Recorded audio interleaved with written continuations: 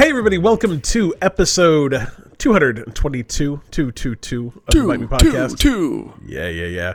We had a better intro than this. Well, I'm not going to say better. Such a better intro. It was probably a worse intro than this, but it was different. Oh, it would have been technically worse because it would have been worse. Was wrong. Yeah, because it wasn't recording Dylan. And the good news is that we realized that Dylan wasn't getting recorded like 2.5 minutes into the podcast as opposed to like hours. Yeah, an hour and a half in, and we'd just go, "Oh no.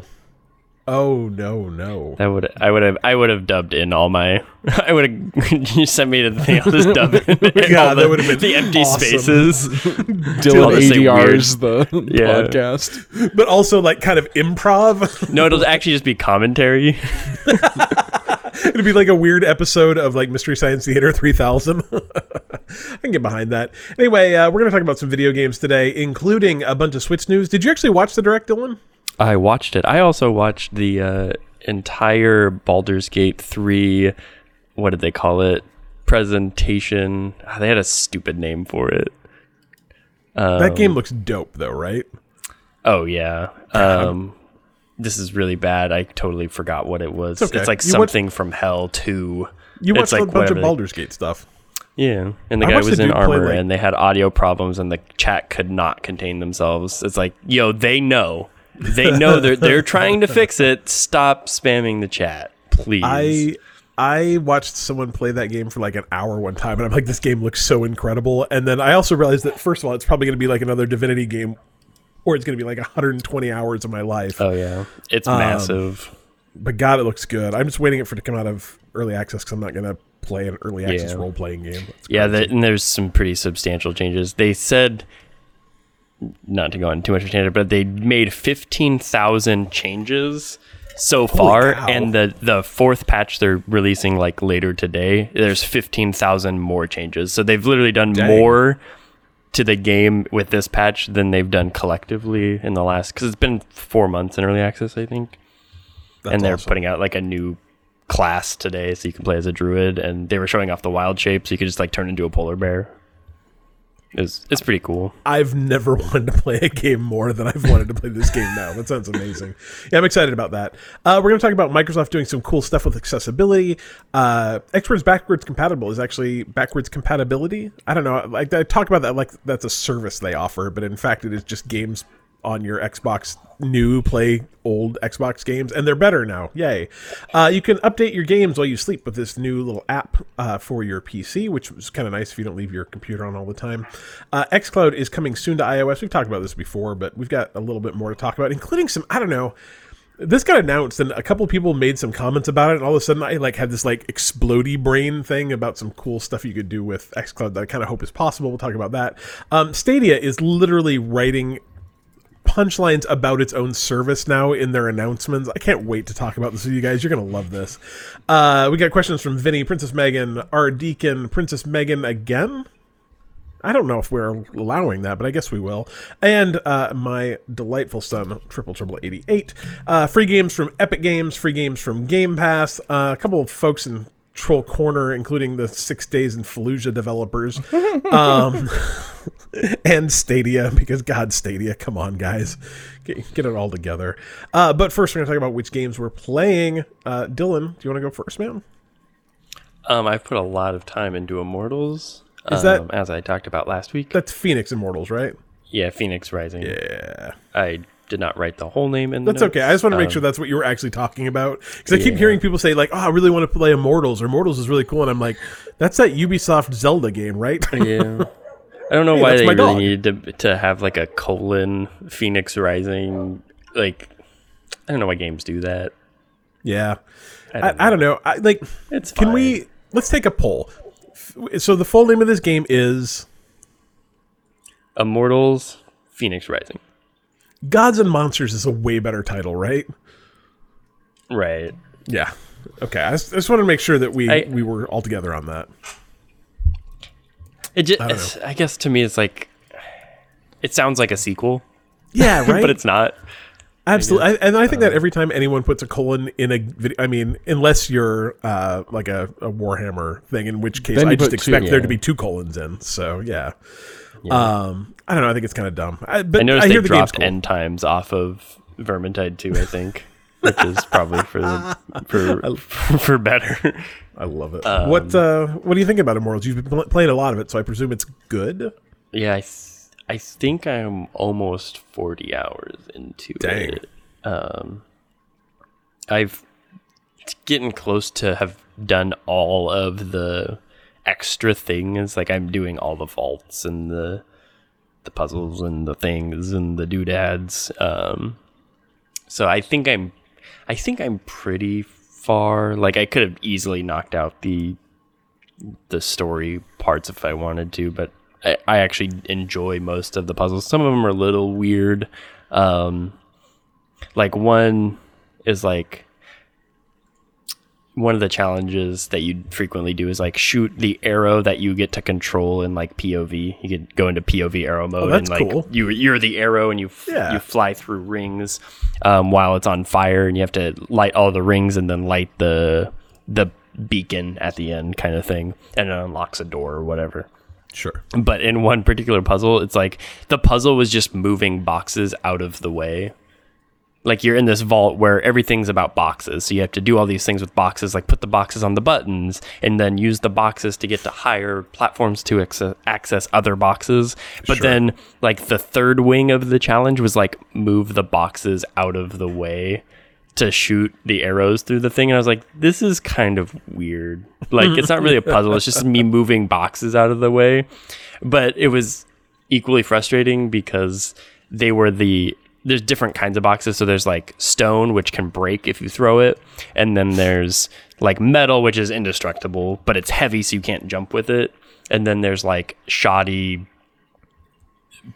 nailed together wood crates that if you so much as breathe on them, they break. So you're moving these shoddy, nailed together boxes around near spikes. And if you just accidentally like bump the spike, it just like shatters and you have to like, and it'll respawn where it was. Mm-hmm. So you have to like, okay, I'm going to go move that box again. So it just became me playing Moving Company to like shoot arrows through a ring. And I was like, this puzzle wasn't like, most of them are really good. And there's a couple that it's like moving boxes out of the way isn't really a puzzle. There wasn't really anything you had to figure out. You just had to like move them to a different platform, which I found really odd, especially because most of the other stuff is actually like really, I felt really clever. Almost never are you like totally stumped, but every once in a while, like, oh, that's actually pretty cool. And there's also times I think where there's not necessarily one solution of the puzzle. Like I've definitely figured out how to get around a puzzle without actually doing it a few times, which is kind of interesting that I think, I don't know if that was necessarily intended or it's just a matter of the environment that you're able to do something that's not quite intended, which I think is actually kind of cool. It's like being able to kind of cheat the puzzle, but I mean, it's completely fair within the context of the game. It's not like you like warped through a wall and just like hit the button. But overall, the game's, I mean, it is really solid, and it really does show how good Breath of the Wild could have been. Not that, I mean, a lot of people enjoyed it, but like this game literally does exactly what I wanted that game to do, and it's kind of sad. I'm excited to try it. I'm trying to get through. Like I've got like a small backlog. Like I mean, obviously I have a monstrous backlog like looming over me at all times, but I have like a small self-imposed backlog of games that I actually want to play. I enjoy your like sort of Damocles, but of video games. It's very big and very scary, Colby. You have no idea. But I very much would like to give that one a try, but I figure by the time it's going to be like perfect, because by the time I get around to playing it, it's going to be like $20 too. So it's going to be good. I'm excited. You want to talk about your stuff, Cole? I will tell you, Colby's playing a game called Bartlow's Dread Machine, and that's the best title for a video game I've ever heard. It's pretty good. So I've been playing Crashlands. Crashlands is still pretty damn amazing. Haven't beat it yet though. No, I'm like 25 hours in, I want to say, and I think it's probably like a 30 to maybe 32 hour game. I'm on the last, like it's separated into 3 lands, and I'm on the 3rd land. I'm about halfway through that one. It's so good. A like I won't say like if you like Stardew Valley that you would like it, but I think if you liked like Terraria or maybe to an extent Minecraft, that you actually would literally the review right here is that it strikes the perfect balance between Don't Starve and Minecraft. So, yeah. Like it's just real fun. It's written real well. Much like those games where you're like, this seems like this will get boring because you're kind of doing the same thing. You're just basically finding materials so you can build better things, so you can kill things to get their materials to build better things. It hasn't dragged. Unfortunately, at 22 hours in, my kid got scared of it. So I'm currently having to play it while she's asleep, which is kind of put a little bit of a plug in how quickly I'm going to beat it. But you know. Yeah. Did you know the name of the developer of that game is Butterscotch Shenanigans? Yep. Did you know that Butterscotch Shenanigans retweeted my tweet talking about how great their game was? Oh my goodness. I know. I did not know that. I know. Yeah. Then I played Bartlow's Dread Machine, which I know I've said this before, but like, you ever played a game where you're like, I don't know how I'm going to describe this on Wednesday? It's so weird. Like, I've watched a video of it and I still don't know how I would describe it. It's a twin stick shooter on rails. But not like you think, like you can't say that because it's not rails like a weird shooting game. Rails. It's like literally in the play field in the ground there are rails that your character, like, it's almost like the entire thing's taking place inside like a penny arcade kind of game. Yeah, it is. That's Bartlow's Dread Machine. Yeah. And President Roosevelt has been kidnapped by anarcho-Satanists. Yeah, of course. And you have to rescue him as like the only like Secret Service agent left. And yeah, there's like you're like a little robot guy. No, because it's like a puppet. Yeah. I guess that's true. Yeah. And you can go on these rails, and the bad guys are also on these rails, so you've got to shoot them. It's real interesting. Like, it's really good, but like, I don't know, there's just like a few, like, it doesn't handle quite like I want it to and stuff. So like, it's really good, but it's not like that, like, great. But it's still really fun, and I picked it up for like, I don't know, $4. And it's definitely worth that, you know. It's just like it's a really good idea, and it's a very interesting like style. Yeah, it looks cool. Yeah. And then I played Wilmot's Warehouse, which is a puzzle game where you get little boxes, and you have to arrange those boxes in your warehouse, and you have like you'll get a shipment of these boxes, and like, I think you get like probably 40 boxes, I want to say. And it may be that 2 of them are the same, and then a row of them are the same, and you've got to move these boxes to a place where you can like arrange them. You organize those boxes. Yeah, you organize those boxes for the 2-minute timer, and then your store, I guess, or the warehouse opens up, and customers come in and say like, I want 4 of these things, and another one's like, I want 2 of these things, and you've got to go and get your boxes and bring them to them. And it was a real fun game for 45 minutes. It was like one of those games like, oh, this is kind of fun, and I played it for about 45 minutes. I'm like, there is no way in hell I'm going to play this for 9 hours. Yeah, like, there's no way I'm probably going to play this. Like, if it was a 3-hour game, I'm like, I can do that.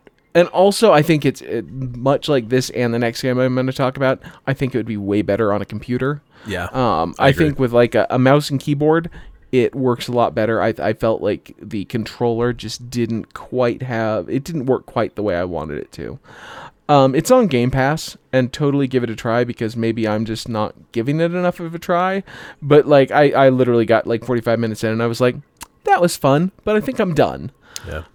It's published by Finji, and I generally think they do they're a cool company, so give it a shot, Well, and it's definitely like it's a real interesting idea.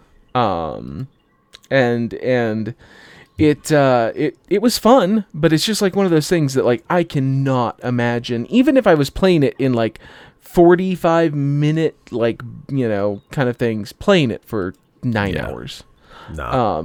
Like it seemed like, you know, if it was 2 or 3 hours, I'd be like, yeah, I'll beat this, but I can't imagine playing it for, you know, 3 times that length. But then I played either Mechorama or Mikorama. I have no idea.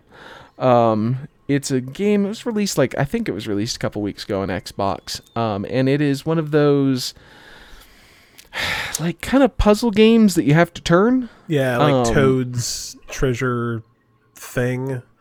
Sure, I have no idea what you're talking about. What's that game called, Dylan? You know the one I'm talking about. Toad's Treasure Hunt.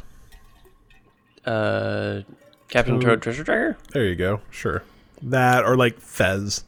Yeah, and yeah, where you turn and you're solving the puzzles by, you know, turning and walking. And it was fun, but like one, I don't think it handled very well. It was another one where I'm like, if I could like mouse and click, I think this would work a lot better, but like having to like move that and click just didn't work for me. I think I finally gave up. There was a puzzle where I'm like, I could probably do this, but like I feel like I just don't have like if maybe you could just like lock onto a block, because it's all just blocks that you're walking on. Like if you could lock onto blocks and go like, you know, one flip over and it would go to the next block, like I feel like that would work. Yeah. But because you're having to scroll, like I kept like scrolling just like a little past, and like the clicking on the block is kind of hit or miss, whether it, you know, goes like, oh, you clicked right on that box, or it's like, oh, well, you clicked on the kind of front of that, and so we, you know, you can't walk there, so we just won't walk. And it was real good until like the puzzles became a little bit more difficult, and then it was like, this just doesn't quite handle the way I want it to for me to be doing these more difficult puzzles. Yeah. But I only paid like $2.50 for it, so I'm not like too sad about, you know, only putting an hour into it. But like I said, it's one of those games that feels like if it was on computer and you could click on it with a mouse and keyboard, again, would work so much better. Yeah, and I did not mean Fez, I meant Monument Valley, but yeah, whatever. I haven't played either of those, so Monument Valley's pretty good on iOS. I mean, it exists in other places too, but it's a pretty good game. I think those kind of games are always really fun for me for about an hour, and then they get too hard. Yeah. And that's kind of like how this one, like I said, it was just that it got kind of, like, it got hard, and, like, not because it was more difficult, but just because, like, it didn't feel like it was handling correctly. Yeah. Did you ever play Elo Milo? Like, back in the day? I always thought Elo Milo was a pretty cool game. Had some kind of fun soundtrack stuff going on, too. So, I don't know. Is that it? That is all you've played. This week, I played more of the Medium. I actually really thought I was going to finish it, but I played a lot of another game instead. And it's still good. I'm like 3/4 of the way, maybe a little more than 3/4 of the way through it. It's still not very spooky, and it still has a giant boss character that I hate. But like the story is really good. It's, you know, it's...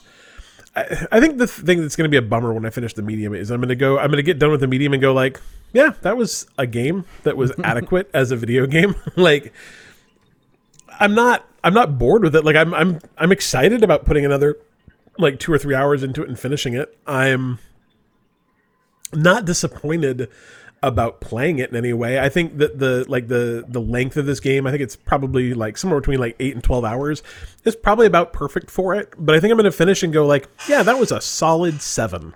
And if someone said like, what could have done to be better? I'm like, I don't know, a bunch of things could have done a lot of things better. They're like, could have done things worse. I'm like, absolutely could have. But I think it's almost a game that is my rating of it is going to be directly related to my expectations of it, not only based on other games that company has made, but also based on like the previews I thought about it. Like I thought it was going to be way more of like a technological marvel. I thought it was really going to push, you know, everything that the Xbox Series X could do, and instead it's like a really pretty decent, slightly spooky walking sim. Like I'll be honest. So you've played Gone Home, right, Cole? Yeah. You know how when you play Gone Home, like the entire time you're thinking like, this is going to get spooky, right? There's going to be something spooky about this game, and then nothing spooky ever happens. Yep. That's kind of what this game is, except this game's supposed to be a horror game. I'm like, something spooky is going to happen, right? They're like, oh yeah, just cut through that wall of human skin there and things are going to get scary. I'm like, right after this, they're like, yeah, I promise it's coming. I'm like, is it just that big dude chasing me again? They're like, oh no, you've seen through our scary plot. And it's like I literally think Gone Home probably had me. I mean, and granted, Gone Home is a far shorter game, but I think Gone Home had me more on edge than The Medium did, which is a weird thing to say, but it's fine. Like it's not bad. Like I would, if you like kind of spooky horror puzzle games and you like a good story, absolutely worth playing on Game Pass. It's free. Like throw 10 hours at it, you'll be fine. But like it's not great. But it's not bad either. Like I don't know, like it's adequate. It's adequate. Like absolutely. It's not like I would even say it's mediocre because it's better than mediocre, but it's absolutely adequate. Like if you're just looking for something to play it. I'm also playing Sundered, which is way better than adequate. So Colby's already talked about this, but I'm going to talk about it some more because it's such an interesting game. Like I don't think I've ever played a game exactly like it. So I was probably 2 hours into it, and I asked Colby, I'm like, is this game a roguelike? And he's like, nah, not really. It's a Metroidvania. I'm like, but like every time I die, I start over, right? But he's like, well, yeah. And I'm like, and I keep all my abilities, but like you have runs in this game, like to some degree. Like you play it until you die, because you're probably going to die at some point, and then you start over, and your progression's all based on like you collecting things and getting more stuff, right? And he's like, well, yeah. And I'm like, so it's not really a roguelike. It's not even really like a roguelite, but also it's procedurally generated. Every run's slightly different. I'm like the map isn't procedurally generated. Like the rooms are. It's super weird. So and that's what'll happen. So the deeper you get into, there's like three like major sections of the map, right? And each one of those is made up of these huge rooms. And some of those rooms are always going to be in the same place. And some of those rooms are always going to be identical. But it's mostly the really big rooms. And then connecting all of those big rooms, there's like passageways and corridors and stuff that are full of like sort of procedurally generated rooms. Like I don't think that they're absolutely different every time, or at least they're not so crazily different that you don't kind of get a hang of where things are, but like they're not the same every time, and like you have to have a map. It's not like a regular Metroidvania where you go like, oh well, I've been to all these places and I see exactly what I have to do. Now I've got this upgrade, I can go back and do that exact same thing. It's more like, okay, I've got an upgrade, what do I do with it now? Like where do I go? But it's also got this kind of cool, and I will admit, so like this entire game is kind of based on like kind of the Eldritch horrors kind of mythology. And I'm not going to say that it doesn't do a good job at like explaining what that is, but like things happen in that game and I'm like, oh shoot, that happened, huh? Is that good? When you defeat mini bosses and big bosses, you get these crystals, and you can either choose to destroy those crystals, or you can choose to like sacrifice those crystals essentially. And doing that gives you superpowers, but also like takes away some of your humanity. So like I have one now that makes it so when I jump off things, I turn into like this demon with wings and can fly. And like it's a really cool thing to have. It is. That's the one that I had. I'm like, oh, this is helpful. Well, and so I kind of looked into it. I'm like, are there big gameplay reasons to do it or not to do it? And it's kind of one of those games where like, oh, so what you should do is the first time you should absolutely go through and use all the demon powers because they're cool and they're fun. And then you should play it again and not use any of them. I'm like, well, I'm not going to do that, but like, I get your point. But like it's a super interesting game that like the gameplay loop is just so different than anything I've ever played before, because it's not like a traditional roguelike where your runs are like Hades. Like to do a final run in Hades maybe only takes like 45 minutes. I've played this game for 3 or 4 hours where I haven't died. And if you don't if you don't do anything stupid, you could run around that game forever probably and not die. But like the third boss stomped on me yesterday. Yeah. It's also interesting because there's not bad guys until there are. It's all bad guy rushes. Yeah, and there's no indication about what triggers those. There's no, like, some areas will kind of usually have them, but not always. And you can kind of, like, if you don't want to fight him, you can just run away from him if you want a lot of the time. It's a game that takes like rogue light ideas and Metroidvania ideas, and kind of like some light role-playing ideas. Like, role-playing is not exactly the right thing, but you do have this massive skill tree, but it's not a skill tree in the same way that like a role-playing games are. I think it only operates on like maybe 4 or 5 skills. Like, most of them are, this makes your health better, or this makes your gun better, or this makes your melee better. And it's kind of unlockable. It's a really oddly hard game to describe. But it's really, really, really good. It's like, what, $20 on Xbox, Call? I think so. Yeah, it's really worth it. Like, if you like Metroidvanias and like you like the idea of roguelikes, but maybe don't like roguelikes, it's a pretty good compromise between the two. And the story's kind of fun. The graphics are all like hand drawn, so the graphics are gorgeous. And the thing I'll say about it too, I've been playing almost the entire game via remote play. So like we'll sit at night and watch TV, and I'll just play it on my phone with an Xbox controller off of my Series X. And that process is flawless at this point. I am shocked at how good it works. That game is a fast-paced, action-y, a lot of guys on the screen, a lot of stuff going on, like you're beating the crap out of things, and it doesn't miss a beat playing it remote like that. It works really, really well. So that's kind of it's what I had hoped remote play and xCloud would be like, and it's been great. So if you haven't done that, remote play on my Xbox One X was really hit or miss, but remote play on my Series X has been almost flawless. So if you have one, give it a try. All right, let's talk about Patreon. If you would like to support this podcast, you can go to patreon.com/bitemepodcast. Give us a couple bucks. I think we decided last time we have a $1, $3, $7, and $10 tier. We don't know why. That's just what I did. It's been a while. Past Cliff makes decisions, and some of those decisions are weird, and we live with them in the future and in the present, I guess. I guess we could change them now, and then we wouldn't have to live with them in the future. I don't know. Anyway, we would still. Time is weird, man. I don't know. We'll see. Anyway, I would like to thank personally our $10 Patreons that support us at the producer level. That is John Tippins, Sean Palmer, Austin Palmer, Alan Schulte, and Joe Cole Jr. What do you think, like, what would happen if all of a sudden this podcast blew up and all of a sudden we had like 200 like producer patrons? I'm like, okay, guys, so here's the Patreon part of the podcast. We have to do it at the end now because it's just me talking for 10 minutes reading off names. Like, it's not a bad problem to have exactly. Like, I would not mind making like $2K a year. Or $2K a month, reading off names. I was going to say $2K a year. Bam. Shoot. I mean, would you turn down $2K a year? Come on. No, I wouldn't. Yeah. I'm just... Yeah. You were just real excited. The math wasn't great. Yeah. No. We could sponsor individual segments. Oh, that's a brilliant idea.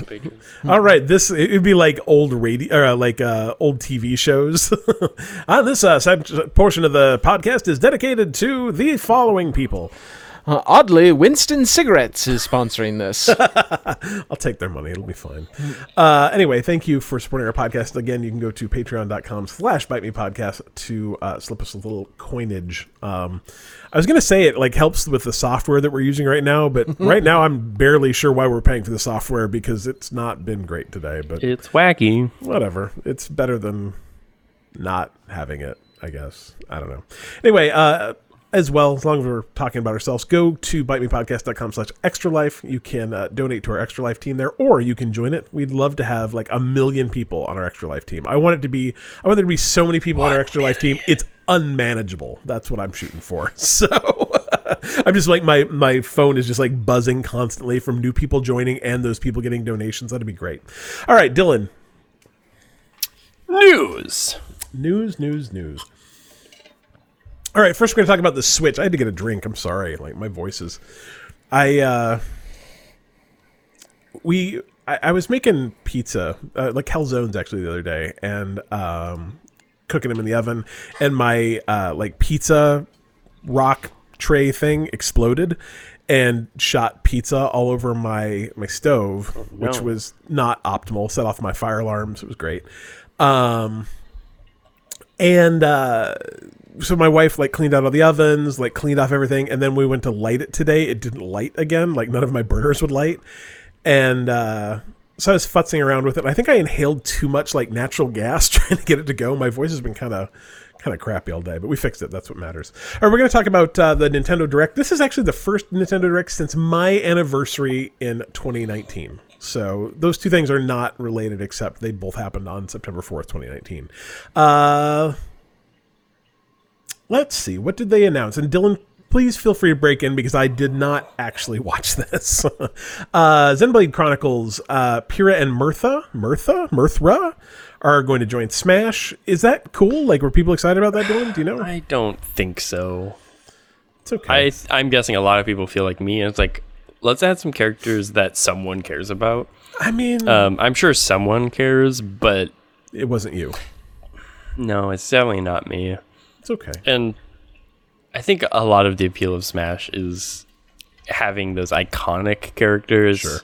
And I'm sorry, Xenoblade's not. Is They're not Mario. It's not Sonic. It's not like... I mean, there's, what 60 characters in that game now?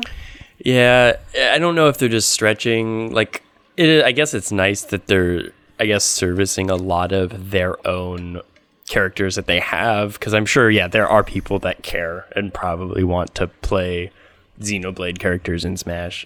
I don't care. I don't think they've released a character, because I think they're on their second fighter pass now. Wait, do you have to pay for these? Yeah. Oh. They're... I mean, you get 60 with the base game. You do not need these characters. Yeah, so it's like DLC. But I don't think there's been a character since the first Fighter Pass that I actually care about. That actually makes me want to buy in and play. Dylan was hyped about Joker from Persona 5. That's what he wanted. I think that's the first character that I was like, I don't know. Like they added Piranha Plant, and I'm like, yeah, that's sick. Piranha Plant, let's go. It's all right. I'm sure there's somebody that's happy. Banjo-Kazooie, like that's awesome. Like they started hot, and now and you're like Mirthra. I don't know, maybe. Yeah, I don't even know who this is. I don't know. I don't want to go play a game to be excited about this. Yeah, I get it. They already have 9 Fire Emblem characters, and I don't know what that even means. Man, I played the mobile version of Fire Emblem for about 5 minutes and said, nah, I'm good. Thanks, this was fun. Legend of Zelda Skyward Sword HD is coming to the Switch. You guys play that on the Wii? No. I did play this on Wii U. You got on the it came out as I think an eShop. Yeah, game. it was good.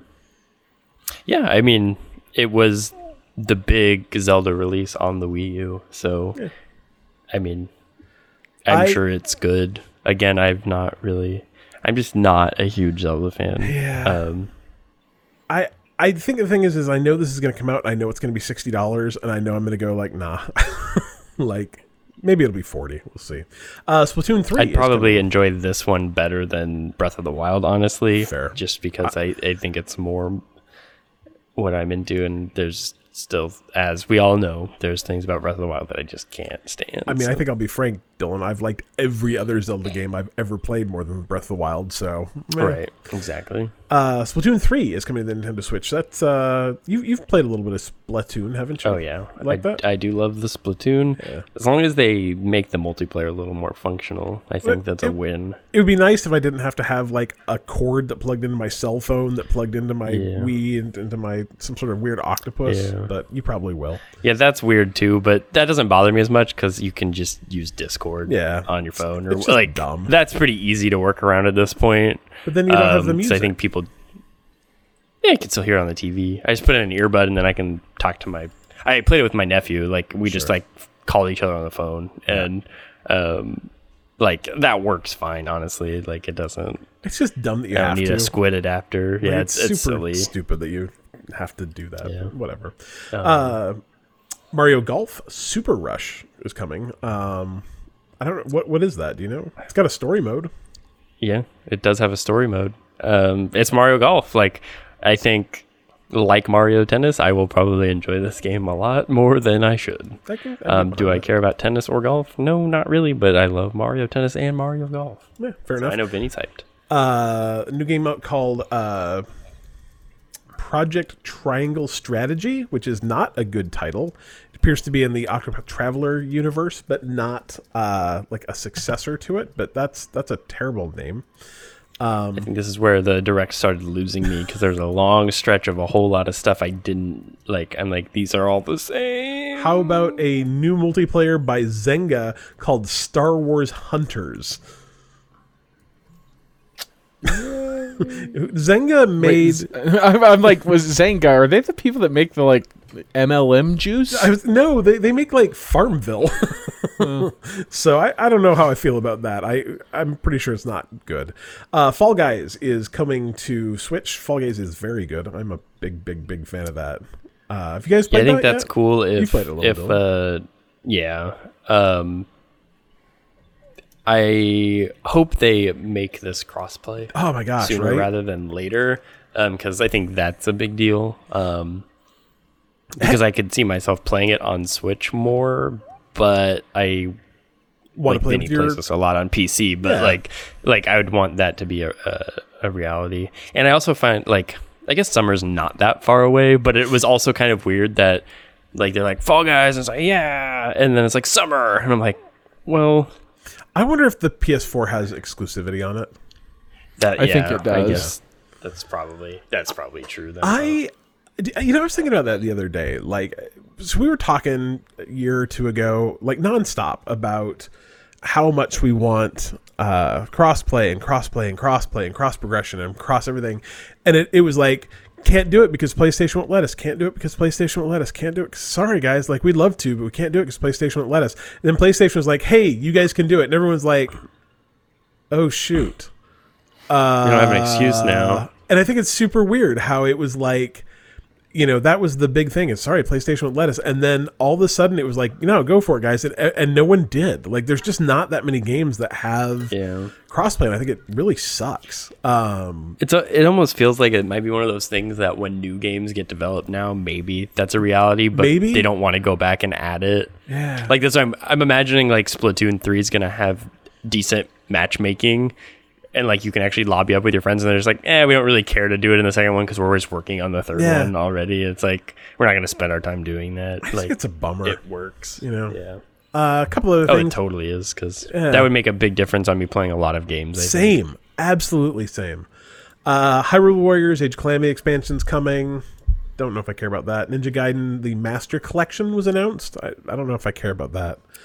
Yeah, I think I only care about this a little bit because Ninja Gaiden is pretty cool. It's super Yeah. hard though. Yeah. But I think they actually, at some point, they did make a mode that's like playable for normal people. Oh, that'd be nice. Um, I'd like the most and normal I think the people first to one go is substantially harder than the other ones. Yeah. I think.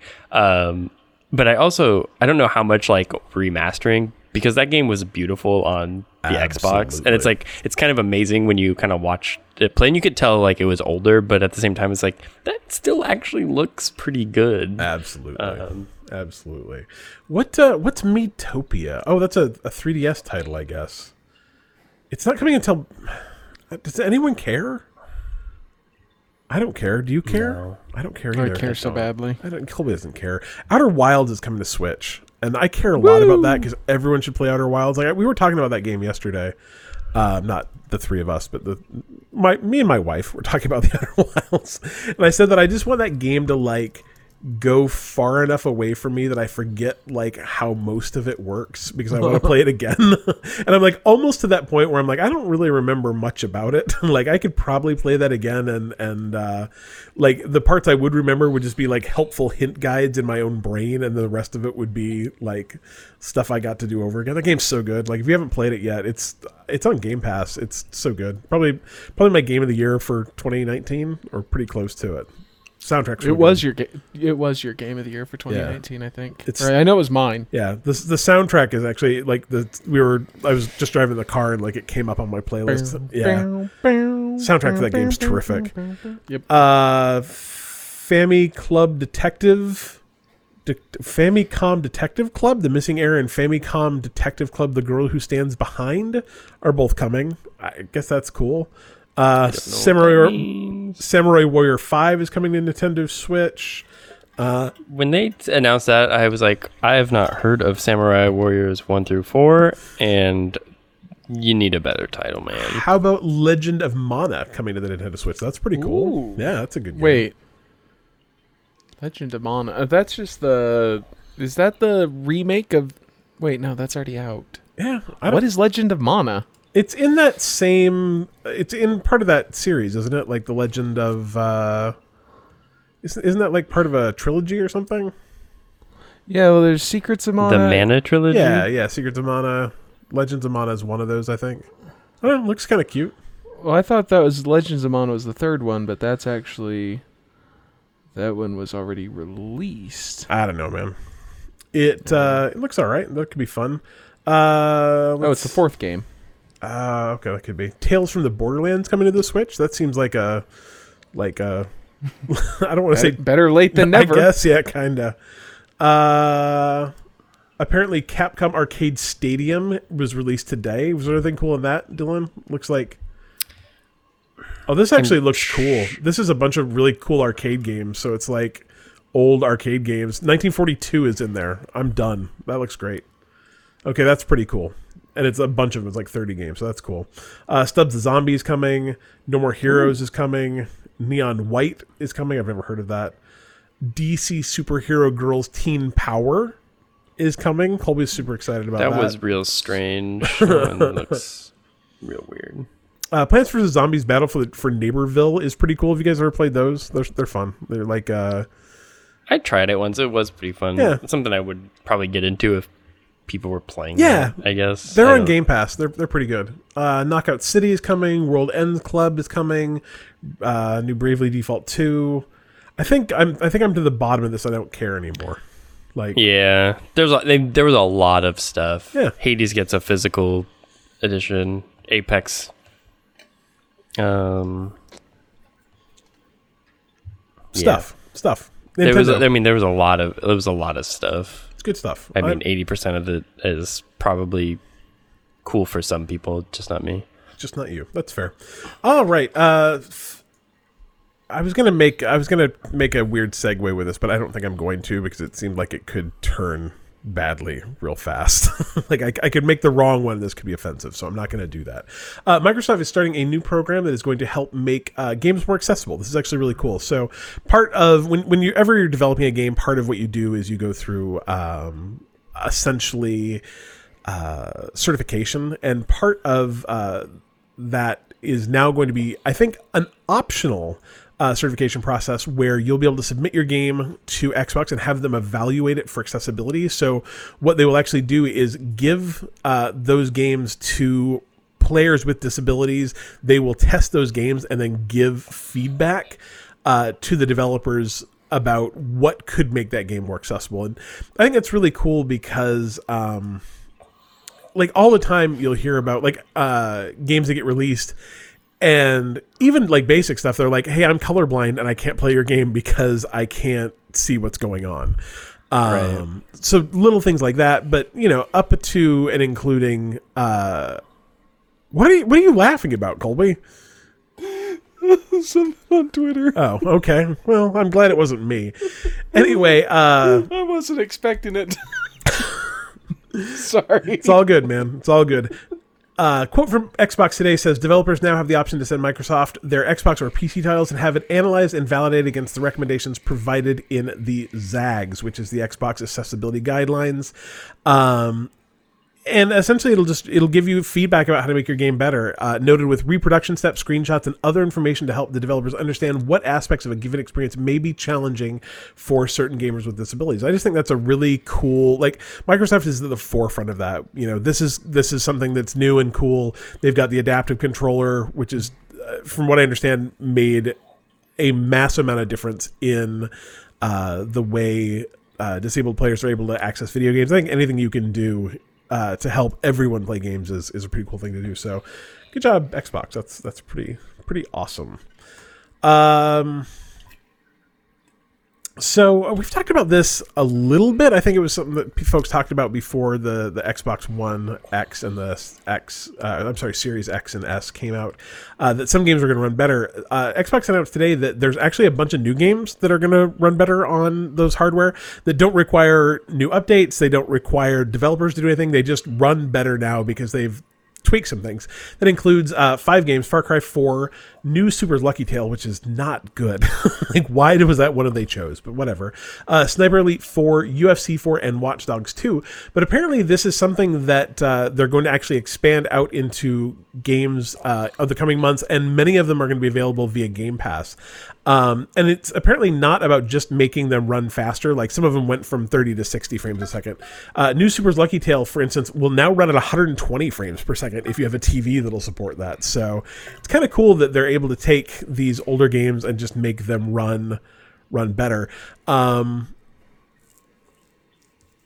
would like Sniper Elite 4 benefit from shooting other players in the junk at 120 frames a second? I mean, you haven't lived until you've shot Hitler in the balls at 120 frames per second. Wait, Hitler? I can shoot Hitler in Sniper Elite 4? I believe so. Wow, well, that's awesome. I'm in.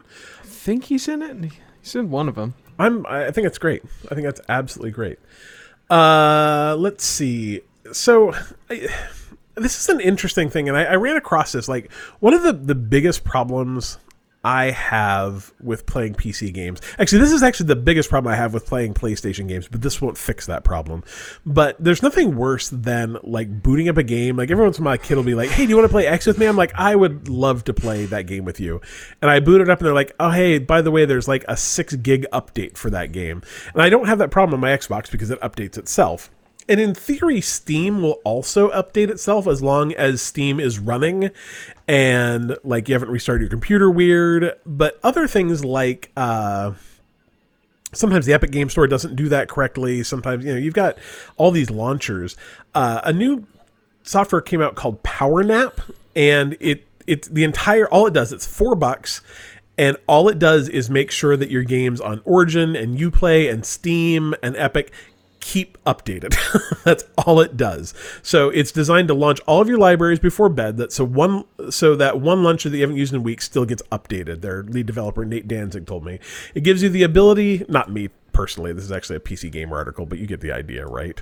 It also gives you the option to sleep your displays during a power nap for maximum power efficiency. This is a lot closer to how consoles and phones update their apps at night. So, you know, you leave your Xbox on, like, even though your Xbox appears to be off, it actually is running in like a low power mode. That's what it does. It's updating the system. That's when it updates your games.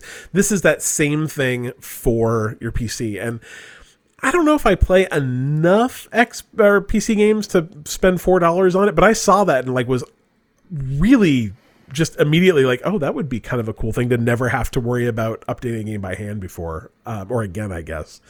You play more PC than I do, Dylan. Is that do you run into games not being updated often? More often than I'd like. Generally, I think Steam usually does a pretty good job. And I generally am playing games from Steam, I guess. Yeah. I think my problem with Steam is I often have a lot more games installed in Steam than I play. And so sometimes, like, updates for games will get, like, because Steam does it seem to you like Steam puts games in a weird queue and then doesn't do them all at once? Like, it's like there's 20 games. It does. It says, like, this is scheduled to update Saturday morning. Yeah, and I'm like, well, that's why? cool. I want to play it now. Just update it whenever. Yeah. And I kind of wonder if something like this would help those games, like, at least stay going, because it's just nothing more frustrating than that. Like, I literally will say that's the reason I almost never play my PS4, is because every time I'm like, dude, I'd like to play my PS4, and it's like, hey, we've got a 2 gig system update. I'm like, okay. Now, if only there was like an app to keep my, PlayStation 4 controller Charged.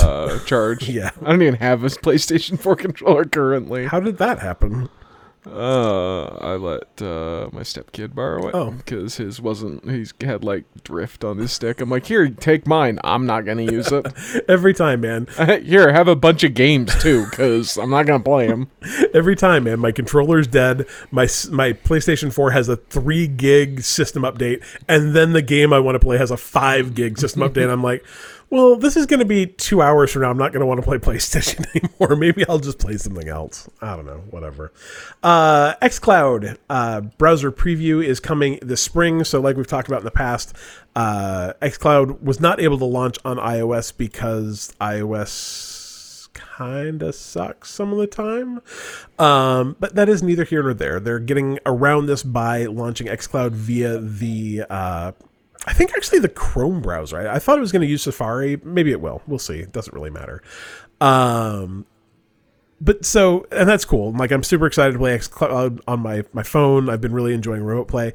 But here's something that someone else mentioned. Like, I saw this on Twitter, and someone else brought this up, and I'm like, that's a really interesting idea. Tell me what you guys think about this, all right? So, assuming that this plays via, I think on PCs it's going to use the Edge browser, probably. The, like Microsoft's OK replacement for IE.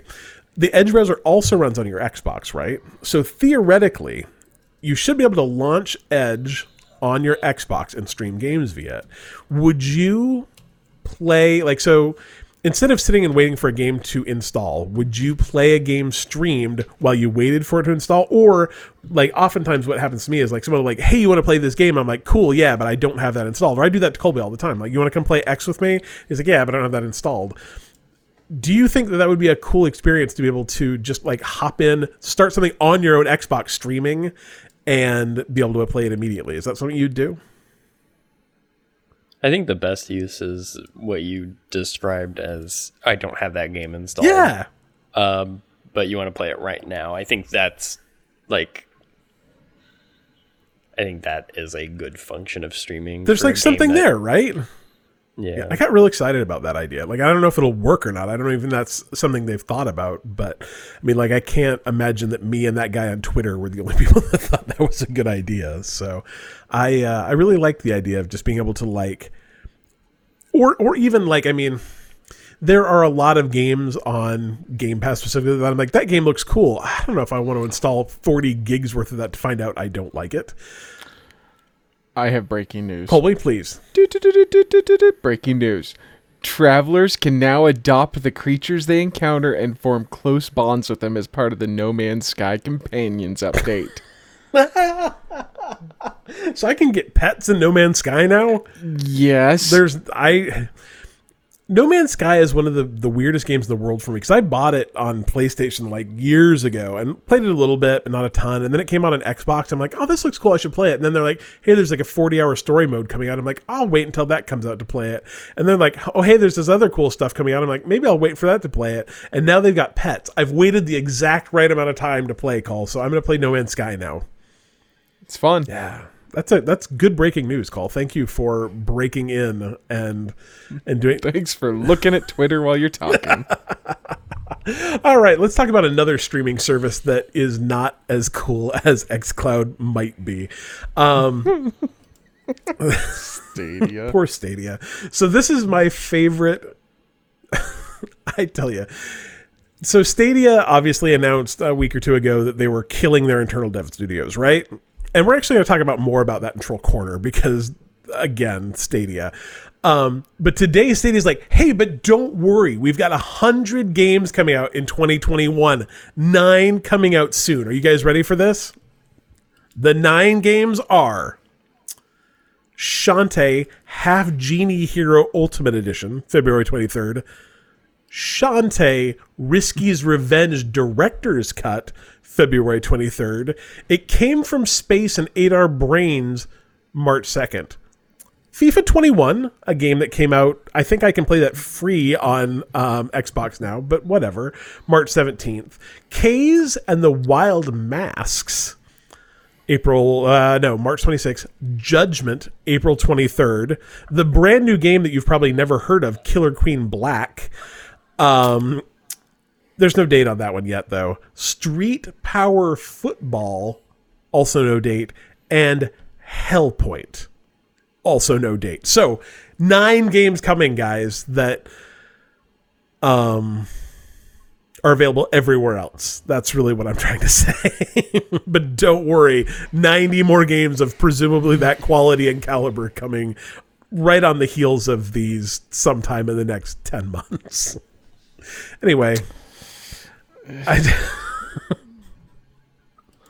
I mean, like, I'm pretty sure from the beginning, everyone was like, I don't think this is going to work. Could you imagine paying cash money right now for Shantae Half Genie Hero Ultimate Edition so you can play it on Stadia that won't exist in 6 months?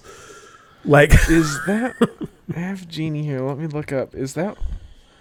Which one is that? I don't know. It's Initial release date, 2016. right?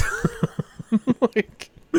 I don't know, man. Like, I'm like, is that one of the ones that like I've gotten like free on Games with Gold? And the answer may be yes. I don't know. we're thrilled to continue bringing games from some of the best developers for our players to experience with the Stadia Store, a blog post from Google reads. Over the next few weeks and months, players can expect to see everything from action-filled RPGs to competitive co-op titles and nimble platformers. These games represent just a sampling of more than the 100 games that will be added to the Stadia store for our players in 2021 to share, experience, and play with friends. So I guess if what you were really hoping for was a genie platformer from 2016, I love the idea of Stadia. I do. I love the concept of it. I think cloud gaming's real cool, but man, that's all I'm going to say. All right, Dylan, do your thing, man. Hey, yo, Vinny. It's time for questions. Vinny actually gave us a question this week, which is great. So we did just lead into that and go like, oh, no. Vinny has what he is calling a classic question, which I believe is actually like code for question that has been asked before, but I'll allow it. What game do you want to see a full from the ground up remake of? Crap, like 2 weeks ago, I'm like, oh, that game would be awesome as like a remake, and now for the life of me, I can't remember which game I was thinking of. I think we're going to have to exclude GTA 5 because I think we all want that, but it's too easy of an answer. I think we should probably also exclude Red Dead Redemption 1 because I think that's another one we would all like. If I'm going to pick, I want Final Fantasy 6, but I want it with Final Fantasy 15 style. Sure that's too easy. No. I want Final Fantasy 6, but with Final Fantasy 15 style combat. So redone from the ground up, no longer turn-based. It is real-time combat. So, like, I know I only played Final Fantasy 15 for, like, a couple hours, but that combat was garbage. Oh, no, the combat was fine. I actually really liked the combat. Garbage. There's so many, like, there are games that are like that had so much better. Oh, I'm not saying it was, like, the end-all, be-all of, like, real-time combat, but role-playing games in that vein, it did not do it well. No, I'm not saying like the Final Fantasy 15 combat is spectacular.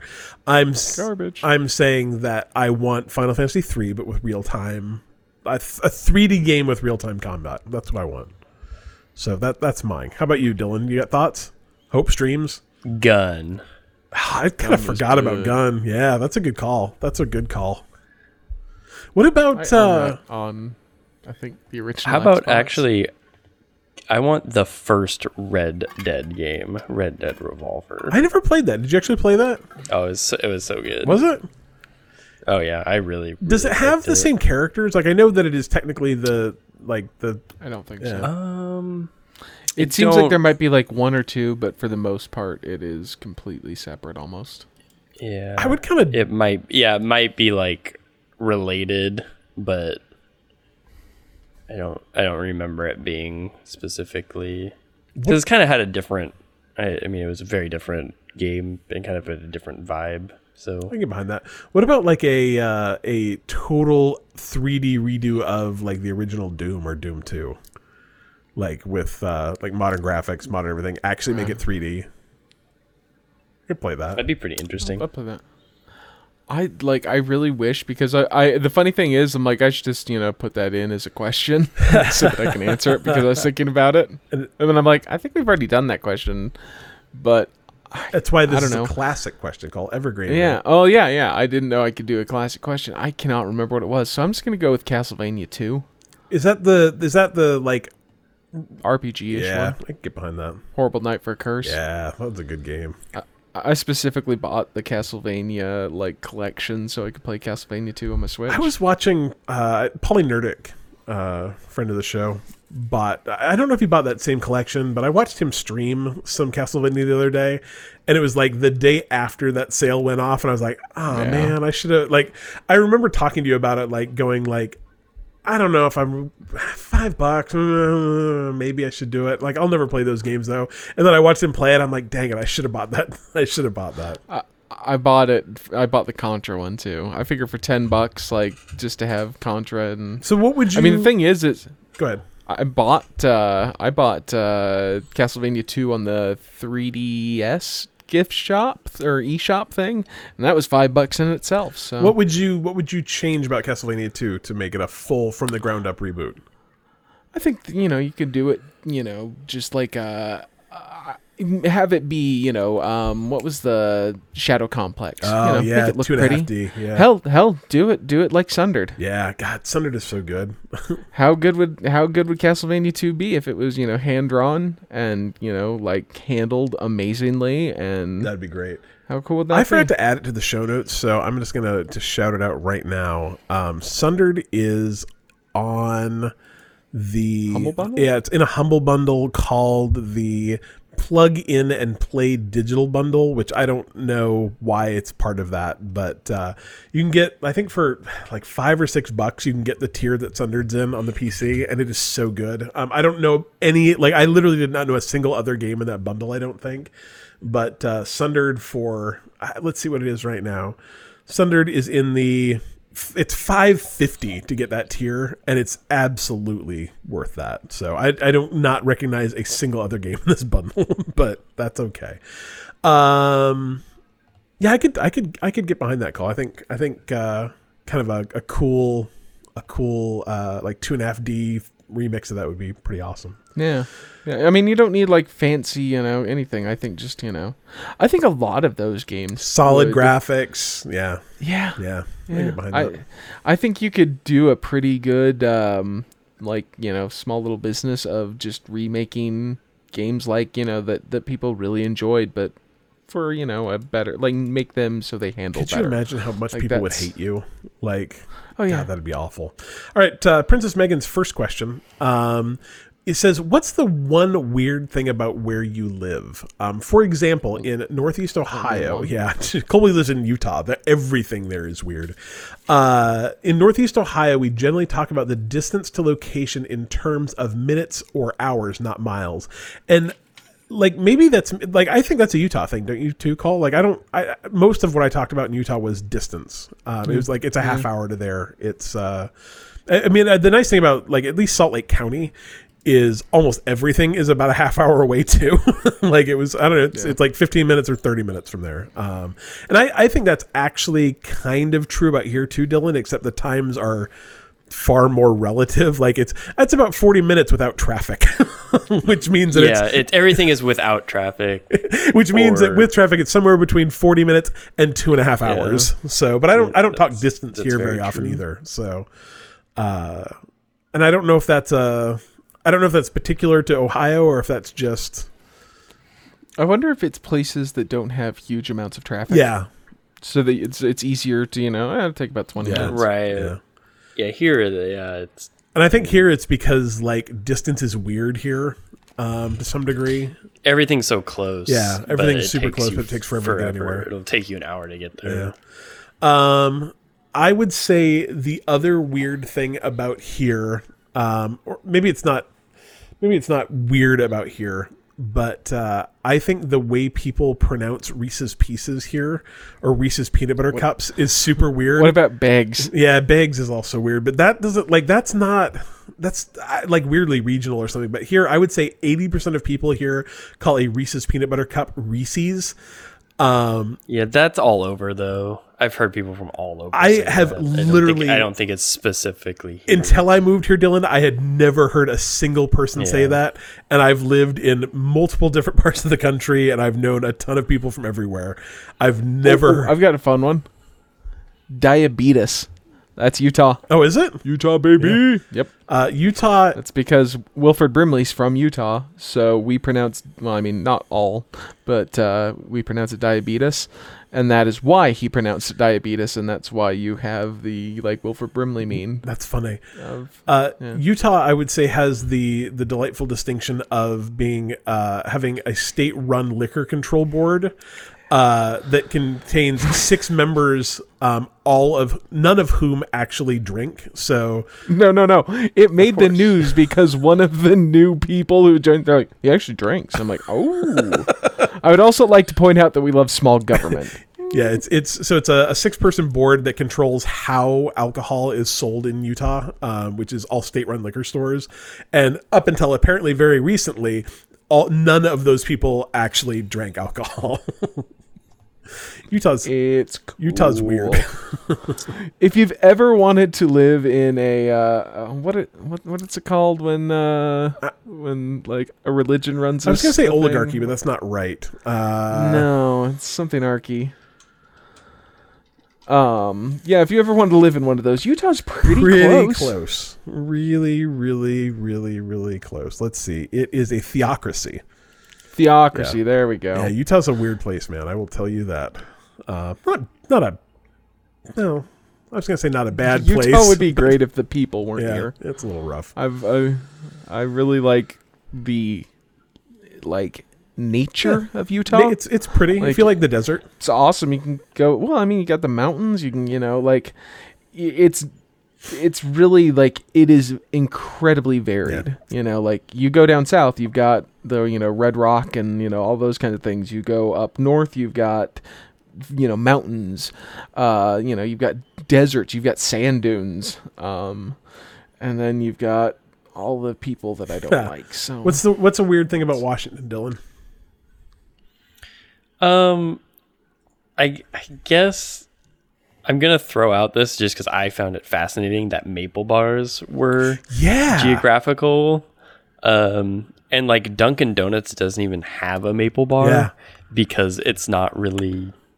They're called Long Johns. Yeah, but I thought that was such a weird thing. But like, if you just go other places, they don't even exist. Yeah. They're spreading out now. And when they do, I thought it was so weird because Dylan and I ran into this. We're like maple bars, and someone's like, "What the hell is that?" And we like sent a picture. They're like, "Oh, you mean a maple Long John?" I'm like, "No, that is absolutely not what I mean.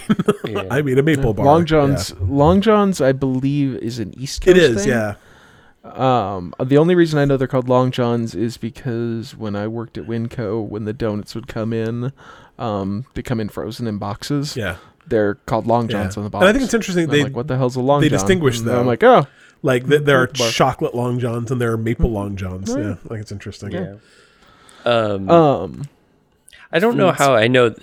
Like, we have little coffee huts too. Yeah. Yep. Because drive-through coffee wasn't a thing until the 80s in Oregon, I believe. That was the first drive-through coffee. But we have little tiny coffee stands all over. I think one thing that I found really interesting about here versus Utah is in Utah, we do not have, at least, I mean, I haven't lived there for 6 years, so Colby can tell. Those don't really exist there, right? You can't. Got one down the street. Do you? For me. Okay, so it was definitely not a real thing when I lived there. But when I lived there, there were not drive-through, but little snow cone shacks everywhere. So in the summer, they just pop up everywhere, and you can go get a snow cone all over the place. And they're great and whatever. And then I moved here, and like you can't get a snow cone here to save your life. They're very hard to find. They're few and far between. And the couple I have gotten at like fairs and stuff are garbage. They're like rocky ice like, I remember the first time I got a snow cone here, they handed me a bowl full of like chunky ice with some flavor, and I'm like, this is not a snow cone. It's a little bit better now, but those are hard to find. But the thing that blew me away here is that we have like adult coffee drive-throughs. So it's like it's like a small drive-through hut with a girl inside wearing, like, I want to say, like, they used to call them bikini baristas, but like these girls aren't wearing bikinis. They're pasties. Yeah, I was driving down the street one day, and like it was I don't know how detailed I want to get into this, but I was driving and it kind of distracted me. I almost just made a joke that, like, I'm pretty sure we would have had She was wearing like literally like silver metallic pasties, and like the sun glinted off of it. It was like, what's that? Oh, hello. Yeah. But I mean, like, it's more. Did you ever consider she was stuck and signaling a plane cliff? But that was a real, like, that was one of those, like, oh, Washington is very, very different than Utah, where it's not like it's not chicks in bikinis. It's literally like girls in like Fredericks of Hollywood lingerie, serving you coffee. It's not my bag exactly, but you know, whatever. I wanted my coffee with a side of awkwardness. Exactly. But it's like, you could go get this coffee or that coffee, and some people are just they're gonna pick that coffee. Yeah. So it's a good point. Like, if it's Starbucks or, you know, girl and pasties, I might go with girl and pasties. I will say that they did bust a like coffee prostitution ring here about 2 years ago. I believe it was in Everett area. Yeah, the lady who was like the madam of the coffee shop prostitution ring made like $1.5 million in I don't know. Washington's pretty cool, but it's a little bit weird. I think everywhere is weird. So we should put this question out to everyone and let everyone know what the weird thing about their place is. Yeah. I should see the farthest place that you can get fry sauce and like a normal, like, you know, kind of thing. Like, everywhere has like mayo chup now, but like, I wonder how far out like actual fry sauce. I think so. We have fry sauce here sometimes. I think like if you go to I don't know, like a kind of a local place, they'll probably have it. Like, I'm thinking of what the burger place we used to go. Yeah. Cloud9 Burgers. Oh, Cloud9. Yeah. I think like places like that, kind of like a drive-in. Yeah. It's kind of just a dive-y. I will tell you, though, that when I was 15, 16, like, fry sauce did not exist outside of Utah. Like, you could not go somewhere else and get. I'm not saying that like nobody anywhere ever had made fry sauce ever before, because it's not like ketchup and mayo together is like, you know, magic. You did it. Everyone's done it accidentally. Yeah. So, but like to go somewhere like in Utah, McDonald's has fry sauce. Like, you can get fry sauce at McDonald's, and it only exists, as far as I can tell, at McDonald's in Utah. Like, manufactured fry sauce was invented in Utah by a restaurant called Arctic Circle, and so like it's been there for. We used to have here. Oh, really? I did not know that. I believe there used to be one. Arctic Circle family has stories of being at an Arctic Circle. So there would have had to have been one here at some point. A vaguely bad fast food. Their food's not great. Their ice cream is pretty good though. But yeah, no, fry sauce is definitely a weird one. So, next question from our Deacon. He says this is another weird one. This is actually really enjoyable though. So a high school friend posted that he broke his favorite spatula, and I was like, really? Then I realized I also had a favorite spatula. So, question: do you have a favorite spatula? Rich posted his as it was kind of metal, kind of thin. Like, it would not be a spatula I would use for anything ever, but like, I'm glad he has one. Do you have a favorite spatula, Dylan? Currently no, because I'm still acquiring the appropriate kitchen utensils. Sure. And I'm fairly lazy about it because I don't cook enough. Fair.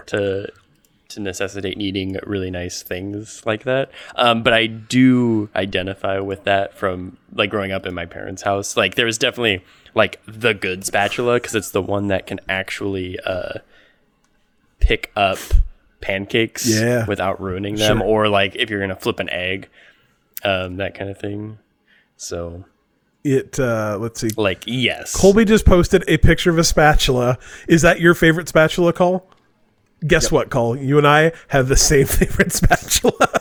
I believe that. So it's a his is made by OXO. I don't know if mine is specifically made by OXO, but they have a plastic handle and then like a super thin plastic spatula bit. Yeah, that looks nice. They're perfect for like making eggs.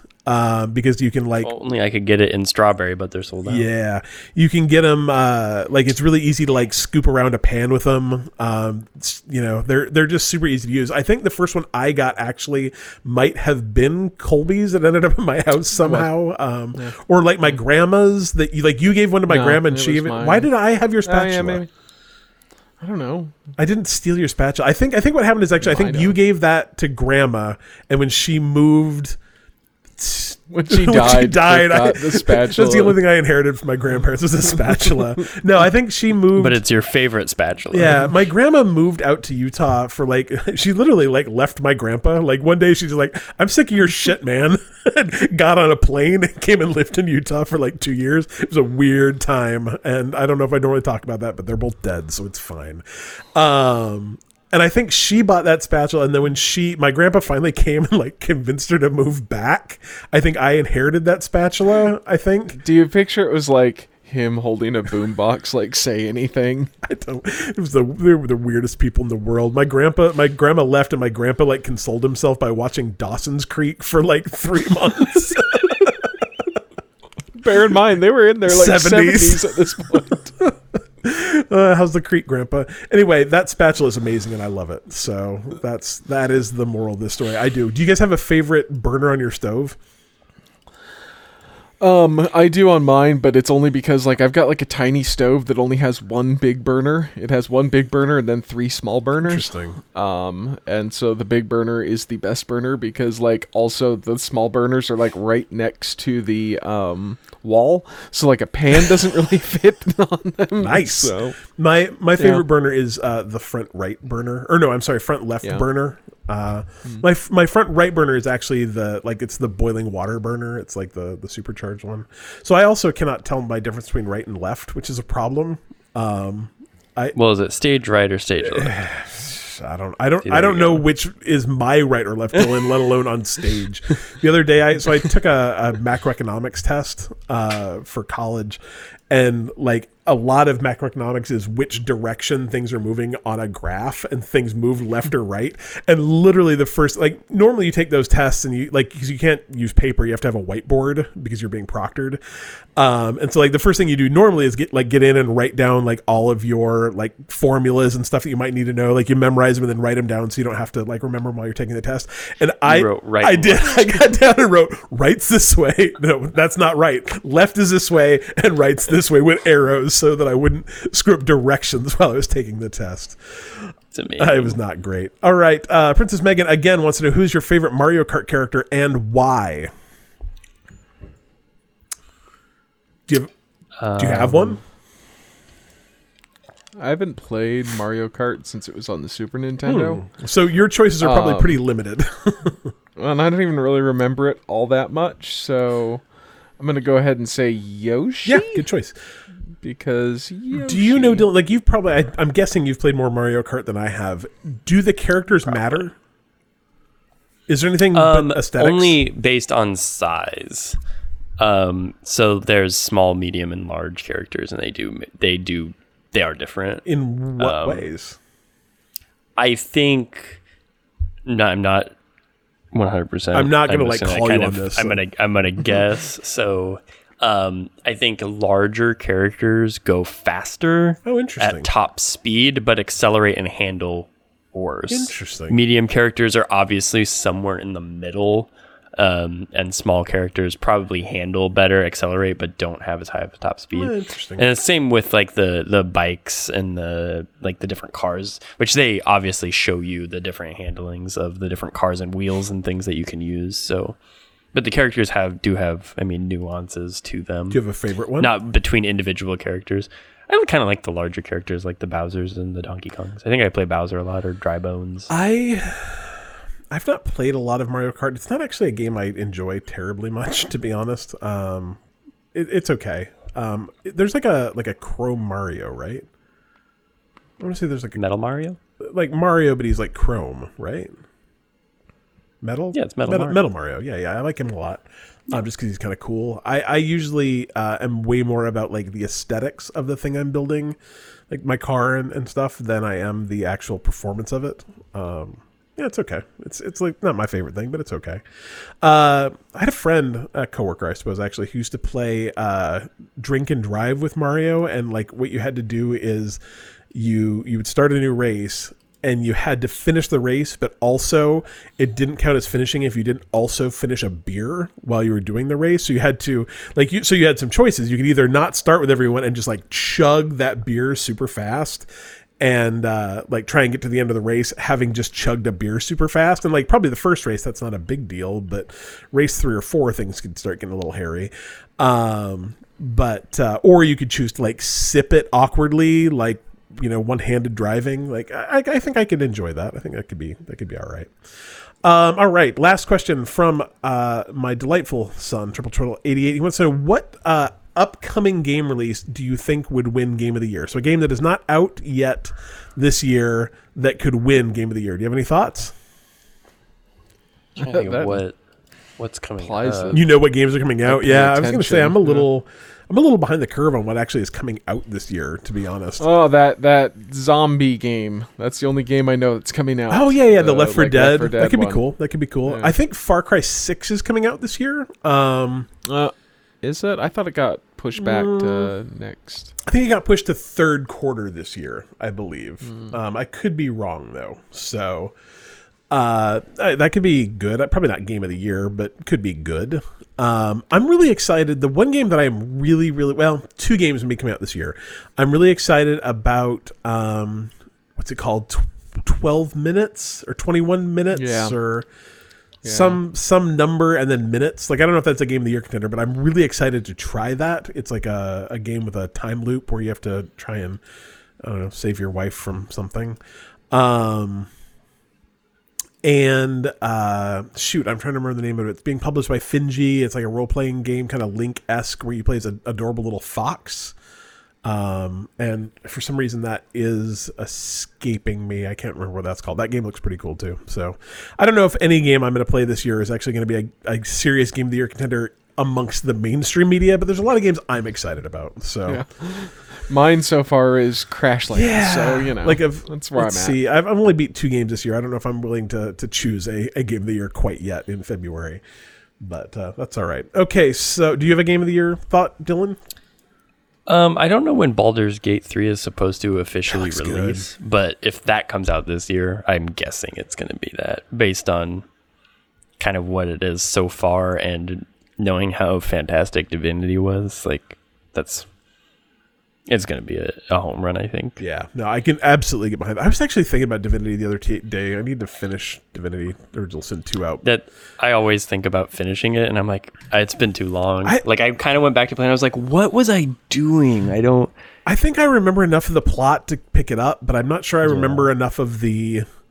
I think I'm also in a spot where I'm just like having trouble navigating to where I'm supposed to go. I think I actually kind of figured it out the last time I played, maybe, but I'm trapped between not wanting to spend another 40 or 50 hours in that game and also desperately wishing I'd played the first 40 or 50 hours on the PC, because the further you get into that game, the more problematic playing it on a console is.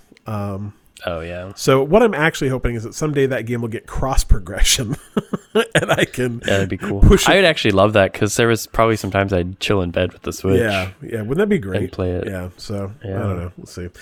Cheap free games. We're going to talk about a little bit from the Epic Game Store. Absolute Drift Zen Edition. Actually looks really fun. It's like a super chill, I'm not even going to say racing game. It's a game about driving around and learning how to drift your car on courses. It looks like super minimal, But I watched a video of it this morning. I'm like, I could kind of get into this game. It's like, unfortunately, it's an Epic Games game, so I'll probably never play it. But it definitely looked like a game that'd be super fun on the Switch. Like, see if maybe it exists there. It looked kind of like just kind of a chill game to play on. And then Rage 2 is the other game coming out next week, which, let's see, I played it. You played it, Cole. What would you give Rage 2? Like a... I didn't like it. Yeah, and to me, like, it was like a solid 7, maybe 7.5. It's one of those games that, like, it goes on for way too long, like way too long. If it had been, I'm going to say that game's like 20 or 25 hours, and it would have been way better if it had been like 12, because like the mechanics of it were fun. I like shooting things, but it goes on forever. So that's all right though. It's free. Like, for free, it's worth it. Speaking of other free games, I guess we're in the free game section, so all these things are going to be free, really, kind of to some degree. Coming to Game Pass starting tomorrow, or today, I guess, if you're listening to this podcast on a release day. Code Vein is coming out on coming to PC on February 18th. Code Vein, I believe, is that new, that's the, like, kind of shinobi game, right? Am I thinking right? Which one? Code Vein? Am I wrong? Oh, no, I'm sorry. That is not that. It's an action role-playing game by Bandai. Came out last year. So that's coming to PC tomorrow. In the not-too-distant future, a mysterious disaster has collapsed the world as we know it. That could be pretty cool. Coming out also tomorrow on cloud and console is Pillars of Eternity 2 Deadfire Ultimate Edition. That's a big old Obsidian role-playing game. I've played the first one a little bit. It was cool. Did you play Pillars of Eternity at all, Dylan? I have not played that yet. It's good. It's good. Like, I mean, if you just like, I mean, it's very like old school Obsidian, kind of the, what are the old school Obsidian games I'm trying to think of? Brain went away. Doesn't matter. I'm sure you'll like it. Play it. Wreckfest is coming. It's escaping me too. Right? Baldur's Gate. We just talked about it. Baldur's Gate and yeah, it was Baldur's Gate. What's the ice right? one? Icewind Dale. Yeah, very reminiscent of those. Both good games. Coming out on cloud, console, and PC is Wreckfest. Break all the rules and take full contact racing to the limit with Wreckfest. Epic crashes, neck-to-neck fights, blah, blah, blah, blah, blah. Could be cool. This is actually a good one. Coming to cloud and console on February 23rd is Killer Queen Black. We've talked about that game a lot. If you want a really, really wackadoo, fun couch co-op game, like I think it has online play, but I gotta think that game is probably best when played on the couch with other people. Killer Queen, I think so. Killer Queen Black is very good. We should try and get an online game of that together though, because I'm kind of curious how it would work. It'd probably be fun to stream. February 25th, coming to cloud, console, and PC is Dirt 5, racing game. Coming to console February 25th is Elite Dangerous, which is kind of cool. I've always wanted to play that and have never done it. I own it on PC and just have never quite got around to it. I hear it's big and kind of slow, but really cool. So give Elite a try. It was one of my, like, sounds dumb, but the original Elite was one of my very favorite games on the Commodore 64, even though I was trash at it and didn't understand how it worked at all. Loved the idea of that game. And then also coming out February 25th on the PC is Super Hot Mind Control Delete, which is the big, like, DLC expansion for Super Hot, and Super Hot is absolutely awesome. You guys have both played Super Hot, right? A little bit. So I good. don't think I've played it yet. Oh, you should. It's so good in VR. Like, if you can play Super Hot in VR, play Super Hot in VR because it's dope. All right, Troll Corner. First off, we are going to talk about a game called 6 Days in Fallujah.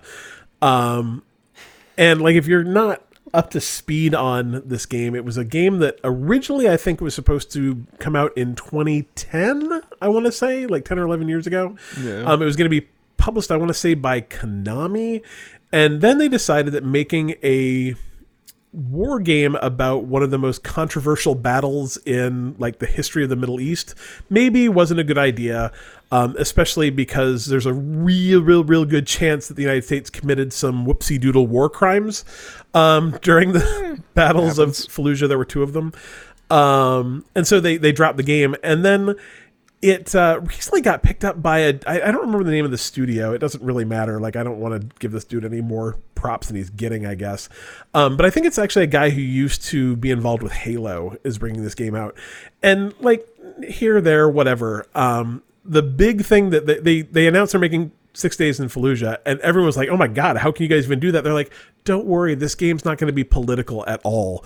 And I'm like, you're making a war game about what ultimately was one of the most controversial battles of the Iraq War, where tens of thousands of civilians were killed. Maybe not tens of thousands of civilians, but tens of thousands of Iraqi people were killed, including a ton of civilians. They used white phosphorus to like burn down buildings and told everyone in the city, like, hey, you guys got to leave. We're going to, like, there's bad guys here. You got to get out. And they're like, oh, so we can all leave? They're like, well, yes, unless you happen to be a male between the ages of 15 and 55, in which case you could be an insurgent. As long as you just stay inside, you're going to be fine. That ultimately was maybe not as true as you might hope. But anyways, they've come out and just like, no, it's fine. It's just a war game. We're just shooting brown people. Don't worry about it. It'll be absolutely okay. No politics involved at all. And like, whatever, if you want to make a game, that's fine. But you cannot make a war game about the Iraq War, any of them. I don't care which one you're doing, and saying, like, no, it's not political at all. Like, those wars were based on terrible politics. Didn't like the Activision or some CEO go like, Call of Duty isn't political? Yeah. Really what I'm getting at here, people, is like, you can say your games aren't political, but you're just lying. You're lying to me, you're lying to you, you're lying to everyone who's playing your game. Like, unless your war game is literally like the red people shooting the green people, and maybe they're not people but aliens. I don't know. Like, back in the day, when I worked retail, like, one of the big things that was like a thing at that time was, oh, no, don't worry. When you shoot the bad guys, they don't bleed red, they bleed green. So, like, they're maybe not people even. And at the time, I was like, that's the dumbest thing I've ever heard. Like, you're still shooting people and they're still bleeding. But I've actually kind of come around on that idea that, like, maybe we should bleed the same. Yeah, maybe we should stop having good guys and bad guys. And it's just like random alien 1 is shooting random alien 2. Because I don't think you can make a war game now without just being crappy. Like, that's kind of where I'm landing. Like, let's just have them all be aliens. We don't have to worry about whether they're the good guys or the bad guys or the United States or anybody else, with the exception of Nazis. We can shoot Nazis from now until end of time. But I sent you a gif of Hitler being shot in the ball. Like, let's do that all the time. But man, like, I think we need to stop making just like random Middle Eastern people the bad guys. Like, go watch Wonder Woman 2. You'll know what I'm talking about, because it's just stupid and, I don't know, kind of racist and Islamophobic and crappy. But anyway, 6 Days at Fallujah is a terrible idea, and I think it's being funded by the CIA. The guy said it's not, but I don't really believe him. So, whatever. I would highly recommend you go. Rami Ismail he made the Nuclear Throne video game, and I was going to say you should go read the thread he had on it because it was really good. I retweeted it yesterday, but unfortunately he deleted his Twitter account today after a lot of stuff. So I don't know, maybe go see if you can find it saved somewhere. It was good. It was like probably about the only person that actually had a real, probably like not as only one of the few people that really can talk about this game, but maybe should be. So whatever. Stadia. Well, let's talk about Stadia some more. So, first of all, I think you should know there's 9 new games coming out for Stadia. They're real great. On top of that, like we talked about 2 weeks ago, they kind of killed all their internal studios. The reason they're in Troll Corner is because 5 days before they nuked all those studios, they sent a report to all of them saying, like, man, you guys are doing so great. We are so happy with all your progress. Like, this is fantastic. The best joke about this I've read on Twitter was there's actually apparently still a lot of lag in online gaming if that's the results. So I don't know. Does anyone here, do you believe that Stadia will be around December 31st, 2021? Yes, but like it will be like one of those things where like it's going to shut down. Do you believe that? Do you believe that it'll be around in 2021 and they'll say, by the way, like it's still around in 2021, but its official shutdown date is February 3rd, 2022. Yeah. Still time to get your games off there, guys. We've worked it out with Steam where you can just move that game over to Steam. I don't know. I want to love it. I really do, but I don't know. Adam plays it. Adam's got a Stadia. He digs it. I know a couple people who do. So The controller's going to look great in a shadow box. the controller is cool, isn't it? I like the controller a lot. I don't know. It's got some orange bits on it. It's pretty cool. Why does Google do this? I don't know, man. Like, why does Google do Why anything do I that's build not things to search? destroy things? Yeah. Like, I don't know, man. It's all good. You also have the financial ability to actually make something awesome. Wait, you're saying with trillions of dollars, you think you could make a video game, Dylan? Is that what you're saying? Yes. Yeah. I think the CEO, the head of the games division at least, was quoted the other day as saying that one of the reasons they decided to kill it was because Microsoft bought Bethesda. And they're like, and people are literally like, why does that matter? And they're like, I don't know, because it sounded good to soundbite. Like, didn't offer any details, just like, I don't know, Microsoft bought Bethesda. It was just demoralizing to us. I'm like, okay. I would like if they're like, what does that mean? They're like, no, you shut up. Literally, I read the quote, and it was not that far away from that call. It was pretty dang close. So It's like, take your Google money and go buy something else. Like, I think it's very... Make it a Netflix model. Everyone's going to pay $10 a month, and they have access to a game library. Yeah. That's how you made this successful. You didn't do it. Shame on you. Do you think it's very interesting that probably two of the companies that have the most money in the entire world, Google and Amazon, can't make a video game to save their damn lives? Like, Yeah. My only thing is I assume what it is that they don't want to throw money at it. That like it will take a while for it to be a moneymaker, and they just don't want to take that time. I don't know about Google. I don't know what Stadia's problem is, just besides poor planning. I've heard that the problem with Amazon, and this came out like I'm going to say 2 or 3 weeks ago in a Jason Schreier report, is the guy who runs the games division at Amazon is a dude with no background in video games. I think he was part of AWS before this. He's a longtime Amazon guy who they shuttle over to the game division because he's been really good at other things, but doesn't have any games background. And they run like it's like there's a lot of problems with like diversity, and like it's got a real like good old boys kind of feel, like with a lot of misogyny sprinkled on top of that.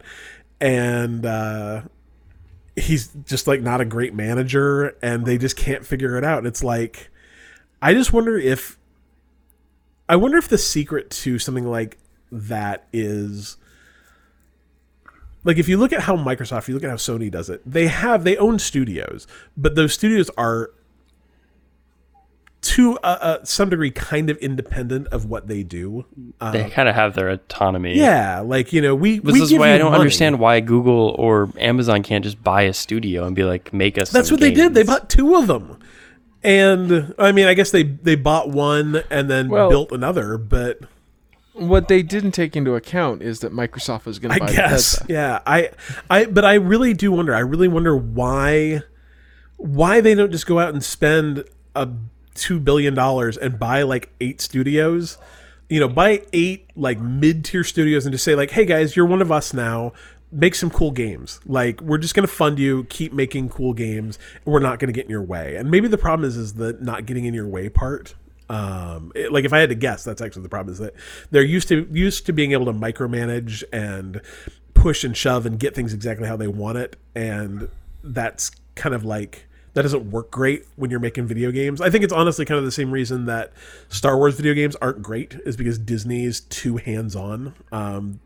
They want things to be too perfect. They require a lot of control over how things can be seen and what can be shown and what's going to be canon. And I think that's part of why Disney games aren't great, or why Star Wars games aren't great. So I don't know. Give me a bunch of money. Give me $2 billion. I'll make you a good video game. That's what I'm saying right now. Yeah, I'll make Checkers too. Like, so for $2 billion, I get a good video game, and you'll make me Checkers?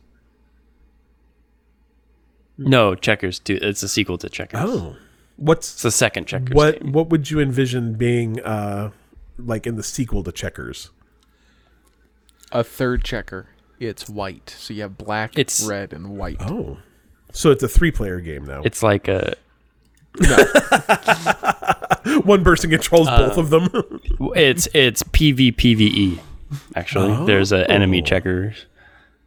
I would play checkers too. That sounds good, Dylan. I mean, quite honestly, Dylan, if you're getting $2 billion, why aren't you making Chex Quest 2? It's true. We'll get checks on board. Okay. All right. That's enough of our bullshit for a week. I don't know. We're Bite Me Podcast. You can find more about us at bitemepodcast.com. Run pretty much exclusively now by my good friend Rich. Thank you, Rich, for posting stuff because otherwise that wouldn't happen. You can go find us on the social medias at Facebook, Twitter, and Instagram.com/bitemepodcast. Rich, if you want to run those too, man, I'm saying someone else wants to run them. Like, that's cool. I'll give you my Instagram login. Like, just go post video game things. Try to keep it like not racist. Like that'd be cool. You can support us on Patreon at patreon.com/bitemepodcast. You can join our Discord by going to bitemepodcast.com/discord.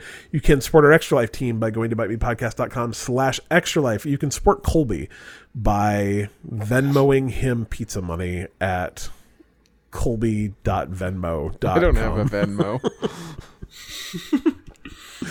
Oh, that's us. Thank you for coming, Dylan. Woo! No, that's not right. Oh, shoot. Do it again, Dylan. I talked over you. I didn't mean to. Bite me. Okay. Bite me.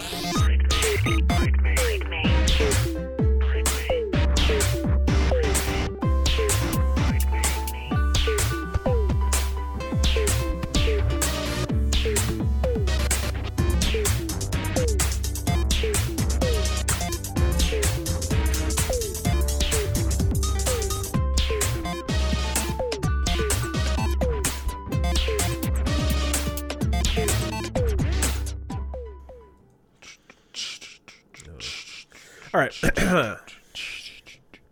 Colby will start the... Welcome to Bite Me Podcast, your one-stop shop for all video game news. Okay, Steve, people, that's the reason we don't let Colby do the intro, because that's what it would sound like. This is the real intro now, but I don't know, we're already in. It's episode 222. It's not, but Dylan, it's all we can do. Anyway, that's Colby. I'm Cliff. There's Dylan. Say hey, Dylan. I'm coast to coast like butter on toast. Do you think we should start like a morning zoo radio show? Oh, wooga. I feel that between Dylan and I find that we probably have enough radio experience to start a bad radio morning show. Like, not a good one. I'm not saying we'd be successful, but there might be something there, right? I've told you my idea, and you still won't go for it. What was it? It was like woke morning zoo called Soy Boy and the Cuck. And it's just morning zoo, but it's just like super woke. I mean, that's not terrible, right? It would sound. Mm-hmm. Yeah. Oh, well, it says it's recording on mine. So, what does it say on yours, Call? Recording.